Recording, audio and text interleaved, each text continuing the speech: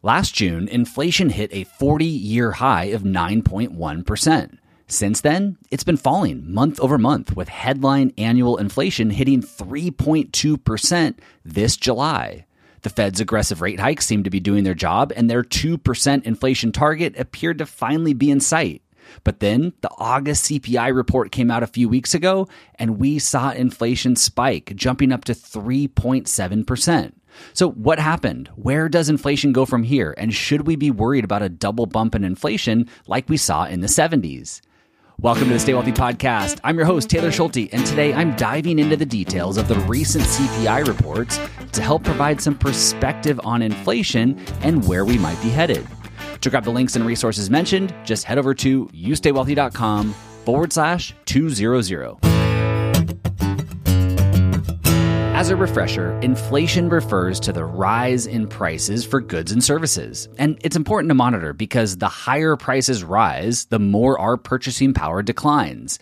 In other words, it takes more of our dollars to buy that same gallon of milk or take that same vacation. As a result, us consumers either have to find a way to make more money or find a way to spend less. Now, some inflation year over year is healthy and expected, but unexpected, skyrocketing inflation or high, prolonged inflation can cause some serious economic harm.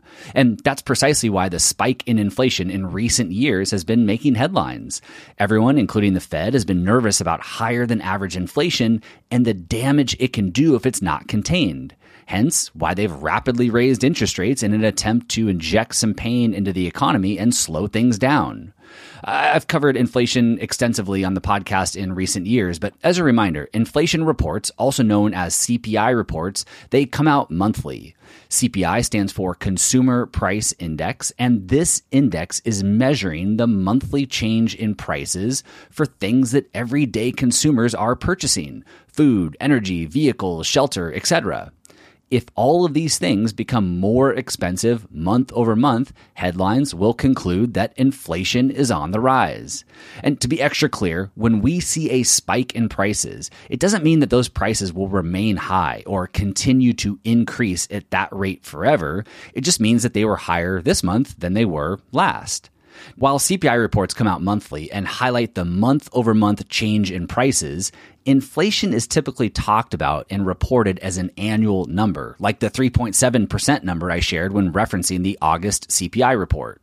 As I've shared before, that 3.7% is backwards looking. It's measuring the rate of inflation over the past 12 months, from August of 2022 to August of 2023.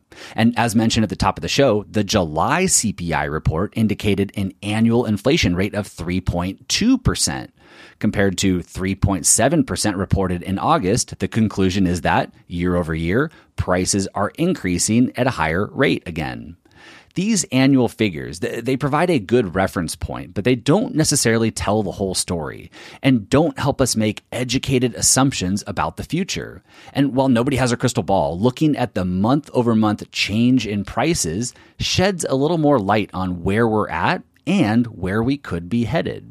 So let's open up the hood and take a deeper look here. In August of 2023, last month, prices rose 0.6% as measured by the Consumer Price Index. To get to the 3.7% annual figure that I've been referencing, we simply add the monthly percent change from September of 2022, last year, to August of 2023. In other words, the August 2022 monthly inflation figure is removed from the annual calculation and it's replaced with the newly reported August 2023 figure.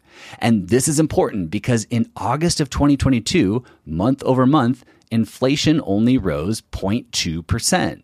So fast forward to August of 2023, anything reported that's higher than 0.2% would have caused the backward-looking annual inflation number to spike.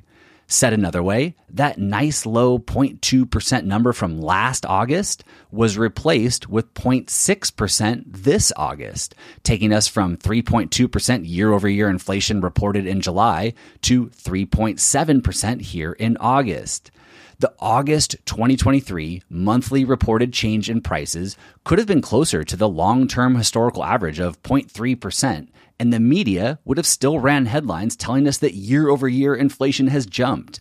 And while that would be true, the annual figure just doesn't tell the whole story. It eliminates the fact that a historically low monthly reading from last August was dropped from the annual calculation and replaced with something higher. By the way, quick side note here, if you've been following me closely and trying to replicate the math, you might conclude that it doesn't perfectly add up. And that's because the Bureau of Labor Statistics rounds the consumer price index to a single decimal place before releasing it. And the published CPI inflation series is then calculated from those rounded index values. For example, in August of this year, the monthly change in prices was not 0.6%. It was actually 0.63%. In July of this year, it was not 0.2%. It was 0.17%. I'll provide a link in the show notes if you want to dig deeper into this methodology, the rationale, and some of the implications, which can again be found by going to youstaywealthy.com/200. Okay, so to quickly summarize where we're at, year-over-year inflation jumped from 3.2% in July of this year to 3.7% in August. And that's because the nice low 0.2% uptick from last August in 2022 dropped out of the backwards-looking annual calculation, and it was replaced with a monthly increase of 0.6% here in August of 2023. So how does this help us make some educated guesses about where we might be headed? Well, to start, as I just mentioned, the long-term historical average for month-over-month changes to the consumer price index is about 0.3%. In other words, if monthly CPI was in line with our long-term average and rose by exactly 0.3% every month for an entire calendar year, the annual rate of inflation for this hypothetical year would be 3.6%, the often referenced long-term historical average for inflation.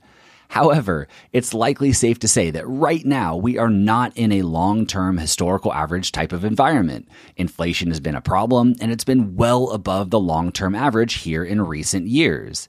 So, with 4 months of inflation reports left for the year, perhaps we assume that the monthly percent change in prices from now until the end of the year is closer to something like the trailing 3-year average, which is about 0.45%.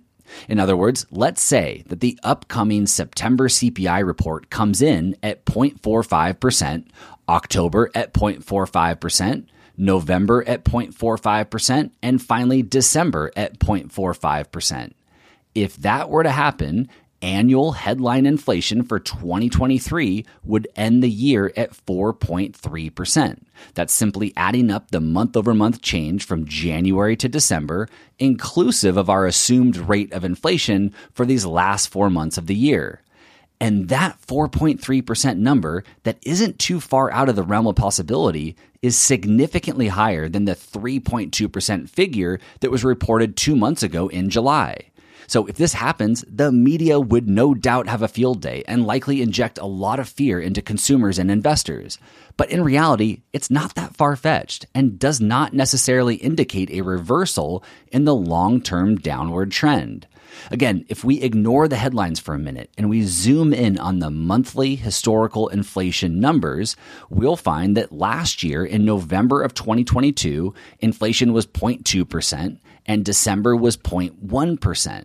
Those are some very nice, historically low inflation figures that will be dropped from the annual inflation calculation and potentially be replaced with something higher. In order to maintain our current rate of inflation, which again sits at 3.7% as of August, we would need to see the remaining 4 monthly CPI reports match up with our long-term historical average of 0.3%. And while that could certainly happen, it doesn't necessarily change the narrative too much. We would still end the year with a higher annual inflation number than the low of 3.2% that we saw in July, which again would likely lead media outlets to send the wrong message to retirement savers. Instead of reporting that we had 4 straight months of inflation readings in line with our historical long-term average to finish off the year, the message will likely be that inflation is heating up and continues to be a threat. Now, I'm not saying that we're out of the woods yet and that we should ignore the recent uptick in the annual inflation reports.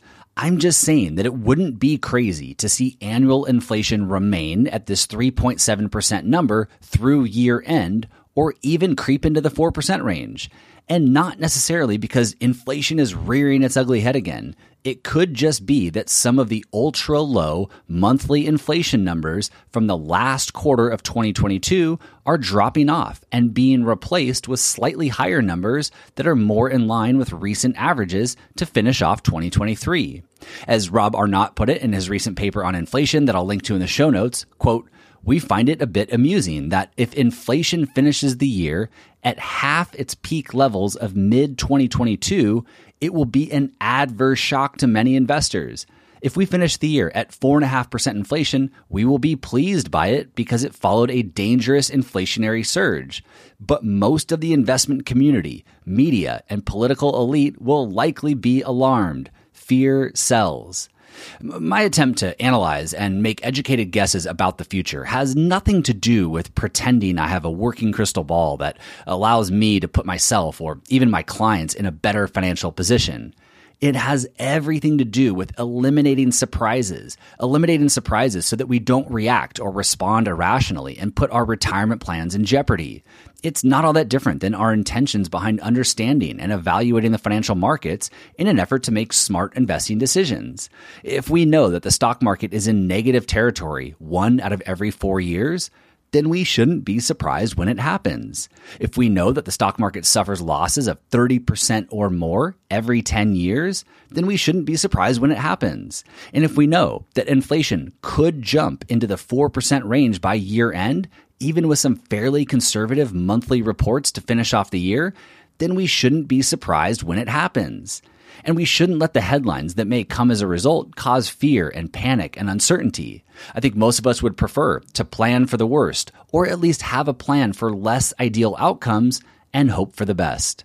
Once again, to grab the links and resources mentioned in today's episode, just head over to youstaywealthy.com/200. Thank you as always for listening, and I'll see you back here next week. This podcast is for informational and entertainment purposes only and should not be relied upon as a basis for investment decisions. This podcast is not engaged in rendering legal, financial, or other professional services.